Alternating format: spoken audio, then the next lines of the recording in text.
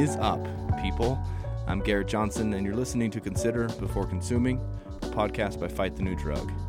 As those of you who are familiar with Fight the New Drug know, we act as an aggregate, sharing science, research, and personal accounts to help others make informed decisions about pornography. On this episode, we sit down with Libby, and she shares her own personal account on being married to someone who suffered with an addiction to pornography.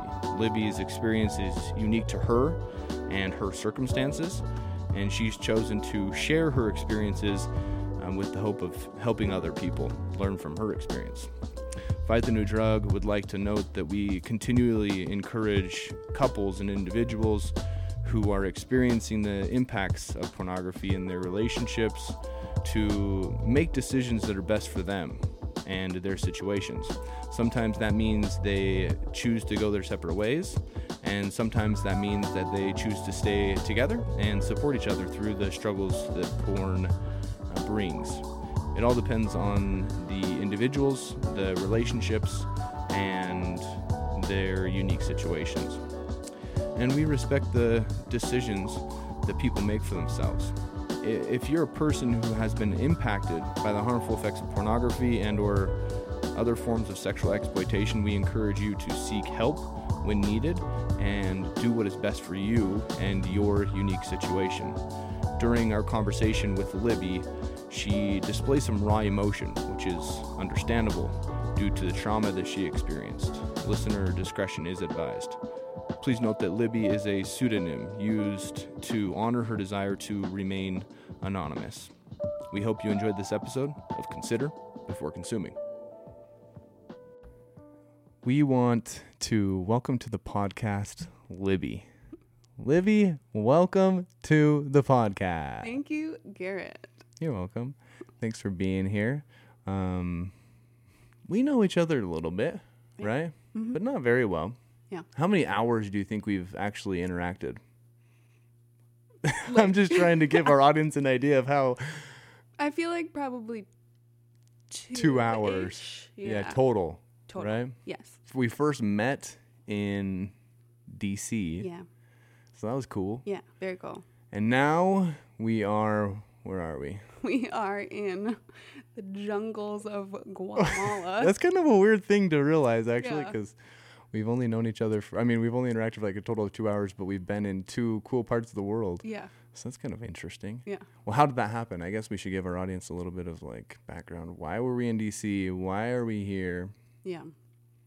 Why were you in D.C. like a month ago? Well, I mean, in general, we were there for the Coalition to End Sexual Exploitation Summit, which was amazing and very, very cool. And I was going just because I wanted to kind of meet other fighters and kind of get more involved and find my place in the fight. And I knew I was going to Guatemala with Fight the New Drug because I had already signed up for the trip. And so I was really excited to meet you guys and see if anyone was going. That's cool. Yeah. Interesting. Yeah, and we were there, the coalition as well, to end sexual exploitation, because that's right in line with our mission statement. I remember when you came up and said hi to us at the booth, and you're like, I'm doing this and this and this, and I've done this and this and this. And it was cool to see kind of your passion for the movement for love and for ending sexual exploitation, and so I thought that was cool. Yeah. The goal of the podcast is to talk about the harmful effects of pornography and also kind of help people consider a life free from pornography. Okay. Using science, facts, and personal accounts. Well, jumping into kind of your personal account, Mm-hmm. I think a lot of people will benefit from hearing your experience. Mm-hmm. We want you to share as much or as little as you want. Yeah. But I think that the some of the stuff you've told me, I think that a lot of our listeners will feel catharsis and they'll be benefited from hearing it. Can you talk to your personal account a little bit? Your personal experience as to kind of why you're passionate about fighting for love and ending sexual exploitation? Yeah, of course. I mean, gosh, let me think about where to start, because it's such a multifaceted thing for me. Well, I guess the easiest place to start is my marriage, because I feel like it's probably the most tangible thing for most people.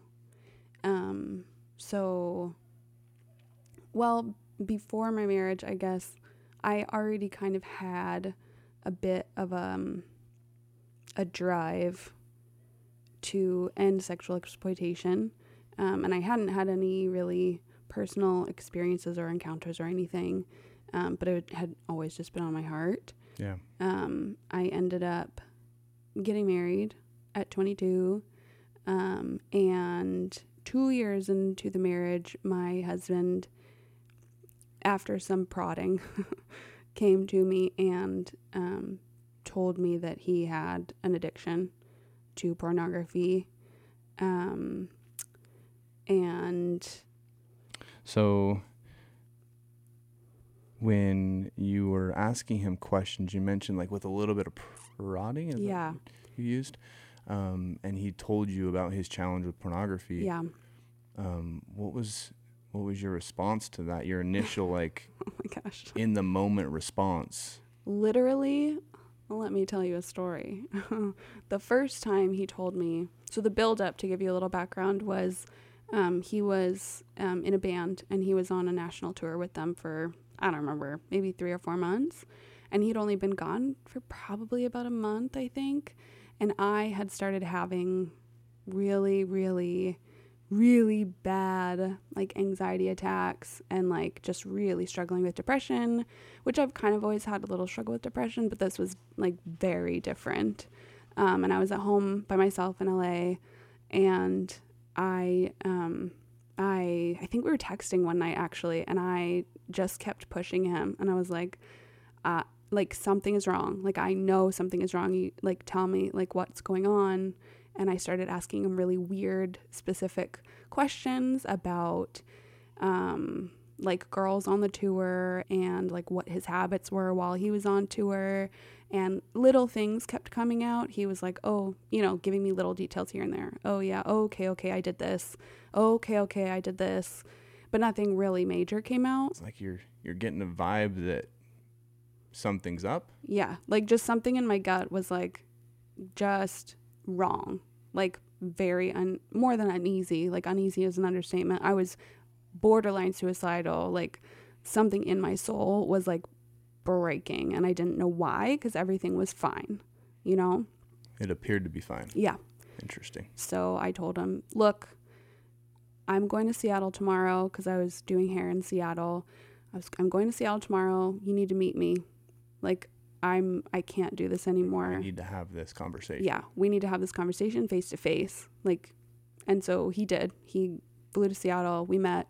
We actually went to go see our premarital counselor just for one session, and saw him. I don't really remember the session at all. But then the next morning, we were staying at my parents' house. I was getting up, getting ready to go to have coffee with an old friend. And literally, I was walking out the bedroom door, and he was still sitting in bed, and he just sat up and he said, hey, I need to talk to you. And so I kind of turned around and I was like, okay, what? And he was like, I think the exact words that came out of his mouth were, everything I've told you is a lie. And went on to tell me, that he thought he had a pornography addiction, and I don't remember all the details he gave me in that moment, but basically it was probably 5 or 6 minute conversation of just, I have a problem. Everything I've told you is a lie. Everything I said in our session yesterday with our counselor was a lie. I've been covering up all this, and et cetera, et cetera. Man. So, and I kind of didn't have a reaction because I was on my way out the door. Were you kind of numb? I was Emotionally numb? Yeah, because I was shocked, but I was also like not shocked at all. Kind of relieved? Yes. Yeah. That the truth came out? Yeah. There was a bit of like, oh, okay, this makes sense now. You know, like, Interesting. of course, not relief in the like, Of oh, course. thank God my husband has a pornography addiction. Right. But just relief that I'm not crazy. Yeah. I that's so don't feel true. crazy. I Or can this is understand why I that felt would crazy. be relieving. Yeah. Interesting. And so, So you're hurt in that moment. mm-hmm. You're feeling a sense of relief because of the truth coming out, Yeah. even though it's truth that hurts Yeah. and it's betrayal. And Yeah. I wonder if you felt some betrayal, but Totally. and then also acknowledging his side is like, wow, he told the truth. Yes. And I think about this relatively often, but I have always been so grateful for that moment because I didn't have to find out. I didn't have to catch him. I didn't have to find anything. He was able to just on his own, mostly, Yeah. come to me and just finally take that weight off of his chest. You know, one of my favorite quotes that comes to mind as you talk about this is like, tell the truth even when it hurts. You know, Yeah. it's like so important for us as individuals and for our relationships. Interesting. Yeah. So how long did you stay numb for, in the sense of like this 6-minute conversation? Yeah. You leave. Mm-hmm. And then what was the duration of time where you kind of took a step back to analyze this? Honestly, I don't really remember. Not very long, because once he told me that, I don't remember if I demanded it or if we decided he was not going back on tour. He quit the band, and we went back to LA to just figure it out, Yeah. to just start working through things. So we found an amazing marriage counselor down there. He was very, very helpful. One thing I want to acknowledge is like you guys sought help, Yeah. right? Oh, yeah. So much help. And you know what's interesting is like I think him telling the truth was him reaching out to you Yeah, in a way. totally. It sounds like, based on the way you've explained it. Yeah. Where did you go for help? Was the therapy your type of, was that your... Yeah. Yeah, really. The therapy was my almost like life jacket? Oh, Yes. or like in that analogy? yeah. Yeah, and I had one friend in LA that I really leaned on for a little bit. And then, gosh, if I remember, I think I did go to my parents. Maybe not immediately, but they were actually, even though it was an awkward conversation to have, or many conversations to have, I did end up really opening up, and it totally transformed our relationship. But Wow. that was another part, or another Aspect or another way you reached out for Yeah. help. Yeah. Did you feel, because when someone gets married, there's this there's this contract, like this social contract, Yeah. and you're both agreeing to treat the other person with respect, Yep. to love that person, to help that person, to work. Did you feel betrayal when you Oh. found out that? Absolutely. Because it's like, unfortunately, because of his situation, like he broke the contract, that social contract. Yeah. Yeah, totally. I felt very lied to and betrayed. Absolutely. Yeah.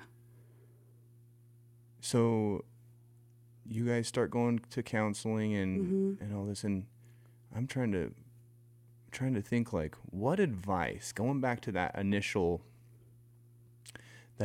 conversation when he told the truth, Yeah. would you have done anything differently, or would you wish that he had done something differently? Because I think some of our listeners will be in a situation where like they still haven't told their significant other. Yeah. And then there's going to be some people who just recently found out that their significant other has a challenge. Yeah. So I would like, if you can, give some advice of like, because your experience is valuable. Yeah. First, starting with him, what do you wish he would have done differently to tell you about his challenge? If I'm being 100% honest, nothing. Because of the nature of everything, Like there's no way he could have told me sooner. Do you know what I mean? It was his timing. Well, Like yeah. those things had to unravel in that way. Yeah, I think so. And he offered that to me, and I have always felt like that really, really was a gift. It's a vulnerable spot for him. Yes. Interesting. Yeah. So no, I honestly wouldn't change anything. Cool. Of course, I mean, it would be nice to know before we got married. Sooner, yeah. if he told you sooner. I guess maybe that is part of the advice in regards to an ideal situation. Ideally, it would be before you made a commitment. Yeah. Or as soon as you can. Yeah. If you're in a position where you've already made that commitment, that social contract, it's like, do it now. Now, immediately. Like, the sooner the better. There is no too soon. There's no good time. No. You're never Now's gonna the best be ready. time. Yeah, absolutely. What about for your side? Looking back, would you, I mean, hindsight's 20/20. It's like, but it's like, would you have done anything differently? Would you give advice to someone who's going through this? Okay, but here's the thing: is that the reactions lasted a really long time. Like that initial reaction, I wouldn't have changed anything, because there really was no emotional reaction. There was no kickback. There was no, how could you? You know, it was just, I can't talk about this right now. Yeah. And the one thing that I want to acknowledge is, like, when you said, like, there was no how could you or this or that, some people react that way. And that's them, though. Yeah. Like, you are an individual and you have your freedom of choice and you can react however you react. It's like this new territory. Yes. How are we supposed to know? No. And I mean, if I'm being totally honest, so after he did tell me and we went back to LA and we started our marriage counseling, we went through a disclosure process where with our counselor, he had to, at any time an instance of betrayal, if you will, right, popped into his head, he would have to tell me immediately or write it down and tell me that night. And so that process took basically 4 month, maybe a little more, of almost every single day, new disclosures. Oh, shoot. The only problem, I mean, I'm not a therapist, but I'm just looking at your side. Yeah. And I'm like, shoot. Right. What? That's like some ongoing trauma. Yes. And I know that's kind of everyone's reaction to it. And I totally understand that. And I do obviously agree. Like, I feel traumatized still a little bit, but it was so much easier to forgive him when I knew everything. Interesting. I never had to wonder about anything. And when he told me a disclosure, I was supposed to be able to ask any questions I wanted to about the incident. So you get to put him on the hot seat a little bit. Oh, totally. I mean, come on. For sure. Yeah. Cool. Yeah. So for me, so leaving, it helped you. It did. It may help some, it may not. Yes. And you kind of decided that with your therapist. Yes. Cool. Yeah. And I would say, do not do this by yourself. Yeah. A disclosure process like that, you need to have professional He or help. she, no matter because every situation is unique. Yeah.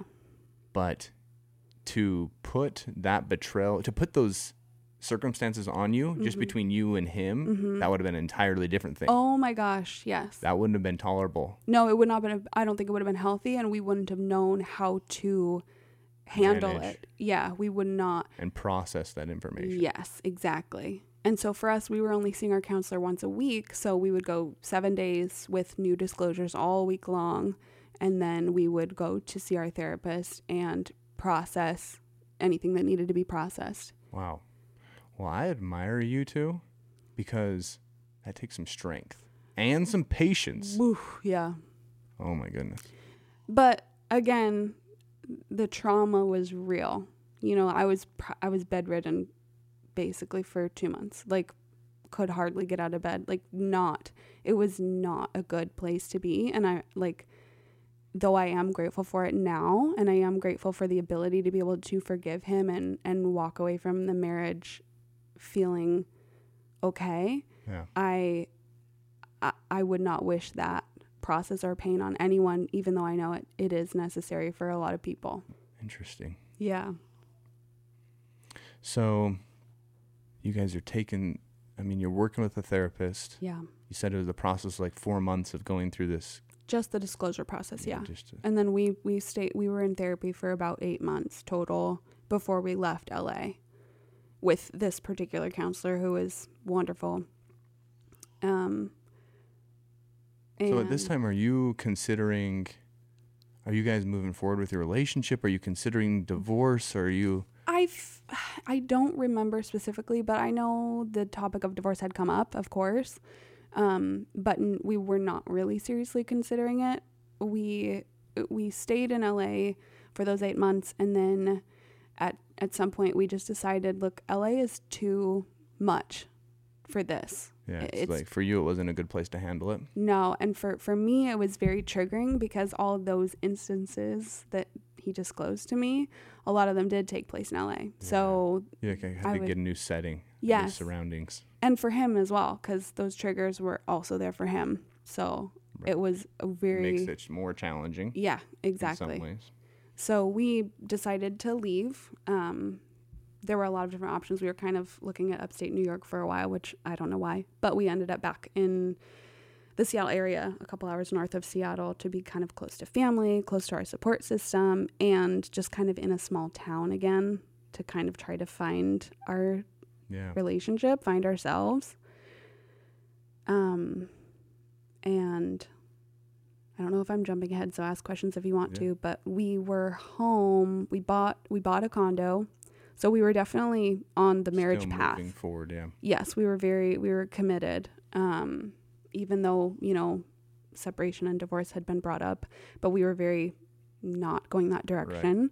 And so we bought a condo and we moved up to Bellingham, which is where we were. And I think we were home for about a week. Like we moved home at the beginning of December, and it was right around Christmas because we were driving home from our family's houses in Seattle. And we had a very real conversation in the car, and I think the words sound really horrible when they come out of my mouth now, but the conversation we had was just very real and very honest and very, very vulnerable. And we had gone through so much together at that point. I had gone through so much with him. And he had seen me through so much in that disclosure process and through that therapy. At that point, you knew each other on a totally different level. Totally. And the thing for me, when you say we knew each other on a totally different level, I would say I was getting to know him for the very first time. Oh, interesting. I never really knew who he was because as we were going through our therapy, we were coming he had quite a big realization of this very, very deep codependence that also kind of fed the lies because he wasn't really ever able to voice his own opinion of what he wanted or needed in any given moment. And so even if we were, let's say, ordering dinner and we were like, what do you want for dinner? Yeah. And if I said, hey, what do you want for dinner? He would never just say, I want pizza. Yeah. He would think in his head, oh, I think she wants Indian, so I really want pizza, but I'm not going to tell her what I want because that's not what she wants. So I'm going to project what she wants and say, let's get Indian. Interesting. So I you never learned that thought process, his thought process. Totally. And so I started learning things that he did and didn't like, which I honestly had never known before. Interesting. So very deep-seated codependence, which again was very damaging to our relationship and every relationship that he was in, really. So through this disclosure process, that was a huge part of it. That's cool. And something I want to touch on for the listeners who might be in this kind of situation, especially for the partners, because if somebody's going to be going through some sort of disclosure process, whether it's facilitated or not, I just want to validate the partner's feelings during this process because it's such, what's the word? Dichotomous? I actually don't know that word, and we don't have service on our cell phones, so Okay, we're I'm going to use a relying on our own different word knowledge. then because it might not be the right I was word. going to look it up and then realize we're in the middle of the jungle. Okay, never mind. I'll No, find yeah. a different word. But like very contrary. Okay, Okay. so let me explain what I'm trying to say with many less words. Every time a disclosure came out, my husband would say, this happened. Yeah. I did this at this time. You were here. I would ask all my questions. He would get it off his chest in this moment of disclosure where he's getting this huge weight off his chest, Yeah. or like a bunch of little weights every time, right? And in those moments, you as a partner are having this Do you feel like because let's use the analogy of a backpack full of little weights. yeah. And he's taking this weight off, and is he putting it in your backpack? Absolutely. That's exactly what I was going to say, was like he's taking this, the cinder block off his own shoulders and he's throwing it at your Towards you. chest. Like, it's not even like, oh, here's a weight. Here, It's catch like this. expletive, you know, like just like crushing your heart. You know what I mean? In those moments, even if it's a little thing, it's still like that betrayal is so real in that moment. So to him, it's like maybe he's pulling out this little weight. It's like this little comment or this little idea or this little betrayal. And it's like, it appears to be little. Yeah. Maybe to some people. Right. Then he throws it at you and it's like this. It's a real thing. Yeah. And that hurts. Yeah. And so in And those it's not moments, little. No. And it doesn't feel little. It doesn't feel little. Because it's not little. Really? Yeah. Yeah, totally. But so just that contrast of he's getting better and standing taller and discovering himself, and in that same moment you are Taking on weight. like crumbling under this weight that is unbearable, Shoot. right? And so This is a whole process. mm-hmm. And like, I admire where you're at today. I'm like, shoot. Anyway, keep going. Okay.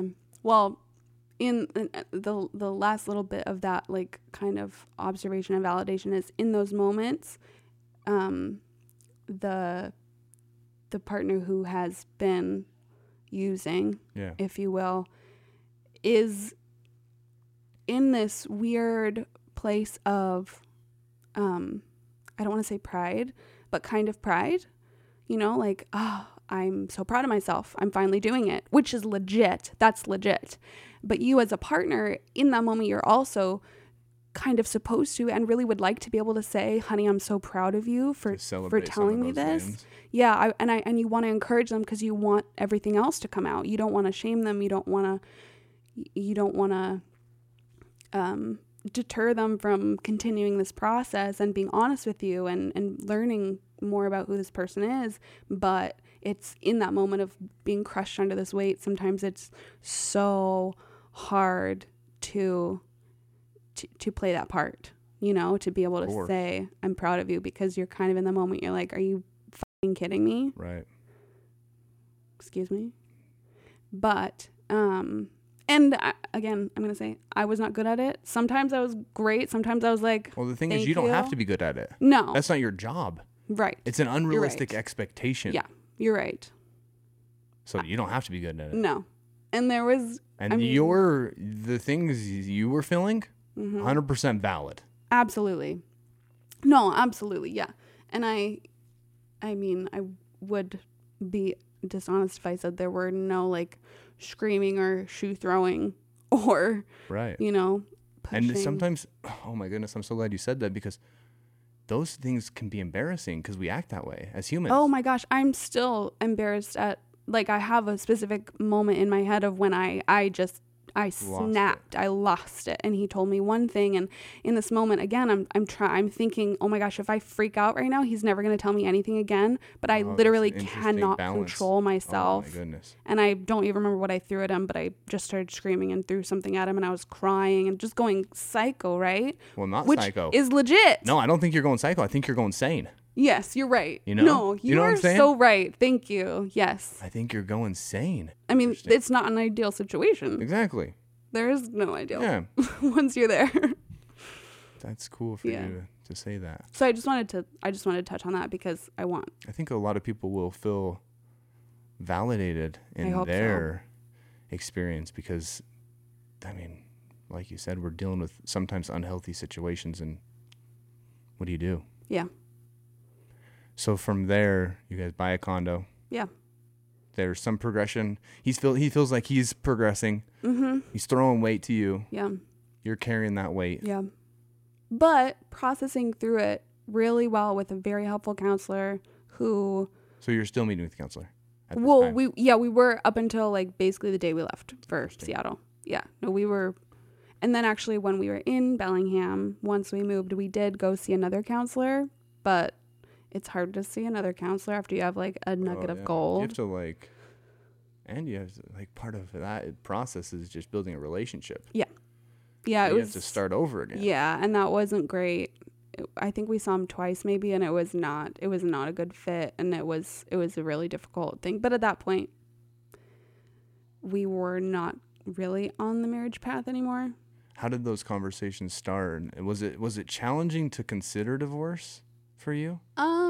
Did you feel shamed Oh my gosh, yes. Like, for having those conversations or those thoughts? I didn't feel like shamed because I didn't really tell anyone immediately, but Right. I was like So anticipating you repressed shame. those emotions, right? So then you're feeling, Yes. Yeah. if you had these thoughts, but you didn't know how to talk to anyone about them. Well, and also the thing is, though, there were a few, mainly in my family, but there were a few people who were already throwing the divorce word towards us before we even were, that were like, maybe it's time to consider this, maybe this isn't a healthy place for you guys to be. Nobody was really like, you should get divorced. But people who cared about me especially were definitely wary of me staying in the marriage. Yeah. Not everyone, and especially not like distant friends or acquaintances. There were a lot of people who were not supportive. Right. And of course, it's not something we wanted, and it's not something any of our families wanted, and it was uncomfortable. So that was difficult, going to our So now it's almost like now it's your time to tell the truth, even though it hurts. Yeah. Oh, yeah. Yeah, I guess. Interesting. It really... Sorry, go ahead. It wasn't that hard to finally say we were getting divorced, because for me, there was so much relief in finally saying, like, we're going to go our separate ways. We're going to go our separate ways. And so for me to finally realize, like, no, my life, like my heart and my soul is worth more than keeping this marriage together that is destroying me and really both of us. Like, it's not healthy. It's not good. So in your experience, do you think divorce was healthy for you guys? Absolutely. Cool. Yeah, no, I have no question about that. That's good. Yeah. Fast forward to today. How long has it been since you guys got divorced? 4 years. Nice. Ish. Yeah. And we've talked about this a little bit in our 2 hours of conversation before this conversation. Yeah. But you guys stay in contact. Yeah. Right? Relatively. We're not like best friends. Yeah, but we catch up every few months. Cool. And do you think it's been healthy for him as well? I mean, I know divorce? we should probably be asking him. Yeah, but right. In your opinion, do you think it was healthy for him as well, the divorce? I hope so. I don't know, because I don't. At some point, like when we first got divorced, we did talk a lot about more intimate things, because we were kind of still on this like vulnerable therapy path that we'd been on together for so long. And so when we got divorced, we still kind of processed the divorce together. We even went to divorce recovery classes together. Interesting. Like, so we continued processing the divorce through afterwards. But a couple years into it, I guess, maybe a year into it, there's boundaries, and those boundaries kind of came up naturally, and I don't really want to broach that subject with him. I actually like that a lot, because do you know who I talk about her too much? Brene Brown. Okay. One of the things she talks about is boundaries. Mm-hmm. Like, part of being vulnerable isn't just That you have to have boundaries. Yeah. That's part of vulnerability. Yeah. Interesting. Yeah. But also, I want to just, before I forget, make sure, again, especially for the listeners who are on this path, everybody is different. Like, every relationship is different. 100%. And I truly do believe sometimes divorce is very necessary and very healthy. And the reason why you believe it, one of the reasons, is because you experienced it. Well, my divorce that I will forever be grateful for. Interesting. But cool. the kind of cherry on top, if you will, like the end of our marriage story was that we were driving home from Christmas to our new apartment. We had lived there for probably a week, to our new condo, and we had this very vulnerable, honest conversation. And what came of it was my ex-husband had this realization in his own therapy, because he was still going to his own individual therapy. And he had this realization that because of the addiction or compulsion, and combined with his codependence his whole entire life, he realized that he never had loved me, had never really loved me, and he didn't think he was ever going to be able to love me. And then on the same side of that, he realized, which was probably the most traumatic thing he's ever said to me, even on top of all of the disclosures, but he told me that he was never sexually attracted to me, and that he didn't think he would ever be able to be sexually attracted to me. And that, I think that was kind of where the straw that broke the camel's back of like, okay, then why are we fighting so hard? Because I don't want to be in a marriage that I'm not loved. So that being said, though, we did stay married for almost a year after that was said.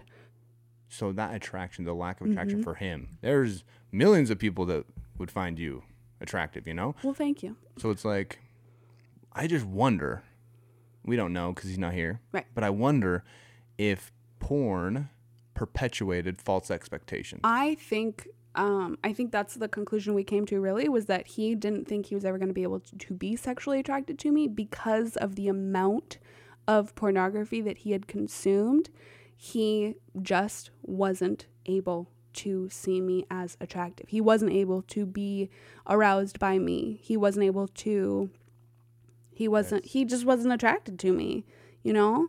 You know, that's interesting because there's science. I know we're talking about a personal account right now, but there's science and research showing that this can happen because of pornography. Yeah. And I will say too, because I know, well, a little awkward, but also necessary, because I think a lot of people will kind of equate that with erectile dysfunction. Yeah. And that was never an issue. So it was literally just, I guess, expectations and sexual attraction. So some people are affected by like a porn-induced erectile dysfunction. Totally. Or porn-induced like arousal disorder. Absolutely, yeah. But you're saying in his case it was more just... I think it's along the same lines, definitely, but it wasn't just like... It was different. Yeah. Well, I think that's sad. Has he ever verbalized regret to you? Because it's... Ooh. I wonder in his heart if he feels regret. I mean, he's apologized for everything, of course, but... Because one thing that I've learned with my wife, which is very cool, and I had this aha moment, is that I realized that porn, even after 3 years of addressing the challenge and moving forward, even 3 years later, I just realized that porn had perpetuated another false expectation. Oh. And that's a whole nother story for a different day, but it's like, I just learned that. Yeah. 5 months ago. And I'm so grateful that I learned it. Yeah. Because now it's like our relationship's better, even better. Yeah. Oh, that's so good. I just wonder if he has some of those moments. Anyway. I hope so. But again, we don't really talk about those things anymore. If we do talk, which is very rarely now, But if we do, something like that might come up, but Right. probably not. Yeah. Just because of the boundaries that we have up at this point. Yep. Which are healthy. Yeah.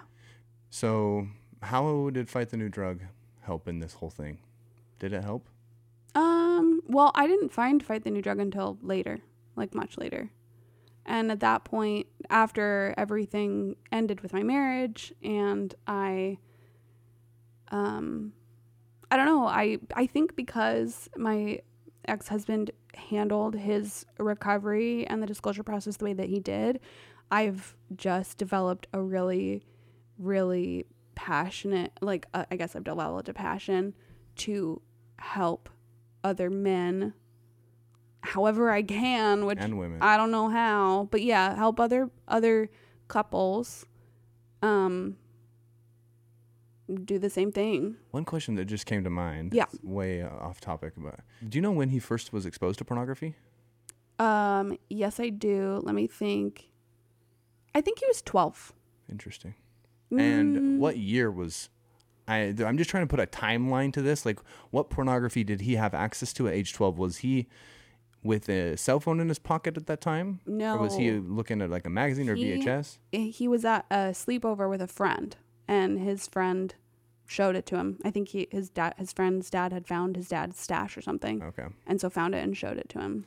The reason why I asked that question is because I'm just grateful for conversations that we're having now and trying to change the conversation, because it's almost like, because if a person is exposed to pornography Yeah. before the age of 18, Mm-hmm. but even into the mid-20s, like when your frontal lobes, getting into the science side of it, is like the frontal lobes, like the decision-making area hasn't fully developed, Right. you're at a disadvantage Absolutely. for finding true love and true human connection, Yeah. because you've interacted with a counterfeit. Mm-hmm. And the other thing that kind of speaks to our society and the kind of pornification of our society was that a lot of the things he looked at as a young kid was he would find like swimsuit catalogs, if he could, like in his neighbor's mailboxes and stuff like that. And that's what he would use as his form of pornography, Right. which isn't really So pornography. he sought it out. Yeah, he sought it out, but it wasn't really, he didn't. Well, I just fast forward to today, and it's like, Yeah. we have these powerful rectangles in our pocket, the cell phone. Yeah. And it's like 12-year-olds today. That's why it's so important to have these conversations with Yeah. young people, because Yeah. they need to know what a healthy relationship looks like, and it can't come from, like, you can't go to pornography Yeah. to learn about the healthy relationship. Yeah. Interesting. Yeah. Does that, knowing that he was exposed, does that give you like a little bit of compassion for him, exposed at a young age? Like, he started to rewire his brain since 12. Yeah. Yeah. And I think, yeah.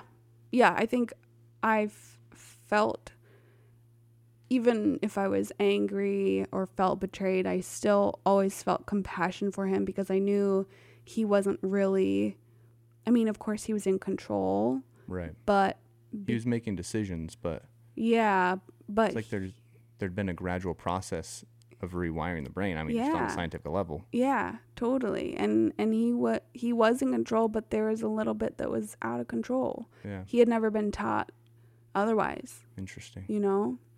He had never really had the chance to rewire his brain or wire his brain correctly the first time, Yeah. you know? Because it wasn't really talked about as a kid, you know? Right. It was just, it was exciting. It was taboo, but it wasn't talked about. There were no conversations around it except for shame. You know, if you see Interesting. this, you're a bad person. Don't look at this. There was no space to talk about it. So for young kids, especially in his generation, at his age, when he was exposed, there was no one he could really go to and say, Look, I have a challenge. I saw this Yeah. and I don't saw know what this. to do. Yeah. Well, Libby, now today you're in Guatemala Yes.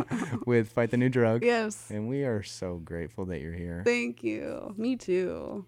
Like more than I could ever verbalize. Really? So grateful. Yeah. Cool. That gave me the chills a little bit. What have you enjoyed most about being in Guatemala with Fight the New Drug? quite. Is there something that stood out? I mean, yes. Aside from the amazing jungle and howling monkeys that are around everywhere, Okay. really, I have really valued, enjoyed. Again, I don't really think there's like a strong enough word, but I've just really valued the conversations I've been able to have with a That's few how I've people felt. here. And it's just, I don't know. I feel like it's like a therapy trip. It is. It's so cool. Yeah. Like just having even a conversation like this, or like, you know, like you and I were able to talk On for the our bus. little 2 hours. Yeah, yeah. And, you know, I was able to connect with a couple other people on the trip. There's just something really special about this group and this place Yeah. and this setting, not necessarily Guatemala, but just this Fight the New Drug Yeah. trip together, kind of being here. We come out and learn and grow and Yeah. have fun. And talk vulnerably. Dude. You know, you're like right. talk honestly. Yeah. And again, there's no shame. We're just Yeah. having this really, really important Oh conversation. my goodness. I love it. Like, and I don't know. I just think it's priceless. It is. I hope that, because when someone's vulnerable, Mm-hmm. it strengthens both parties, you know? Yeah. And I just want to say thanks to you for sitting down and having a conversation with us on Consider Before Consuming. And I just encourage our listeners to take everything that Libby's talked about and consider them. Yeah. And hopefully, I know that many listeners are going to appreciate. I wish that we could have some system where they have like a direct line to you and they can call you and be like, hey, thank you so much Yeah. for helping me and for telling the truth. And even though it hurt and being vulnerable, because you'd have to have like a second cell phone. I mean, but for real, I'm okay with that. Like if there's Cool. ever I don't know if anybody ever asks you for someone to talk to, Just a resource of someone Yes. that's like, hey, I need Even- someone to reach out to. just a listening ear, just someone to talk and validate and question. I don't have answers, Yeah. but I have compassion and for both parties, and I've been through it and I get it. And I would love to talk to anybody who needs someone who's been there, Cool. because that's something I did not have. Yeah. And that's something that I think I really want to be able to offer to other people. So, hey, if anybody goodness. asks you for my number, Okay. I give you my permission. It is 735. Just joking. I don't even know. Close. that. Yeah. Anyway. Well, Libby, thanks again. My pleasure. Thank you for having We me. appreciate it.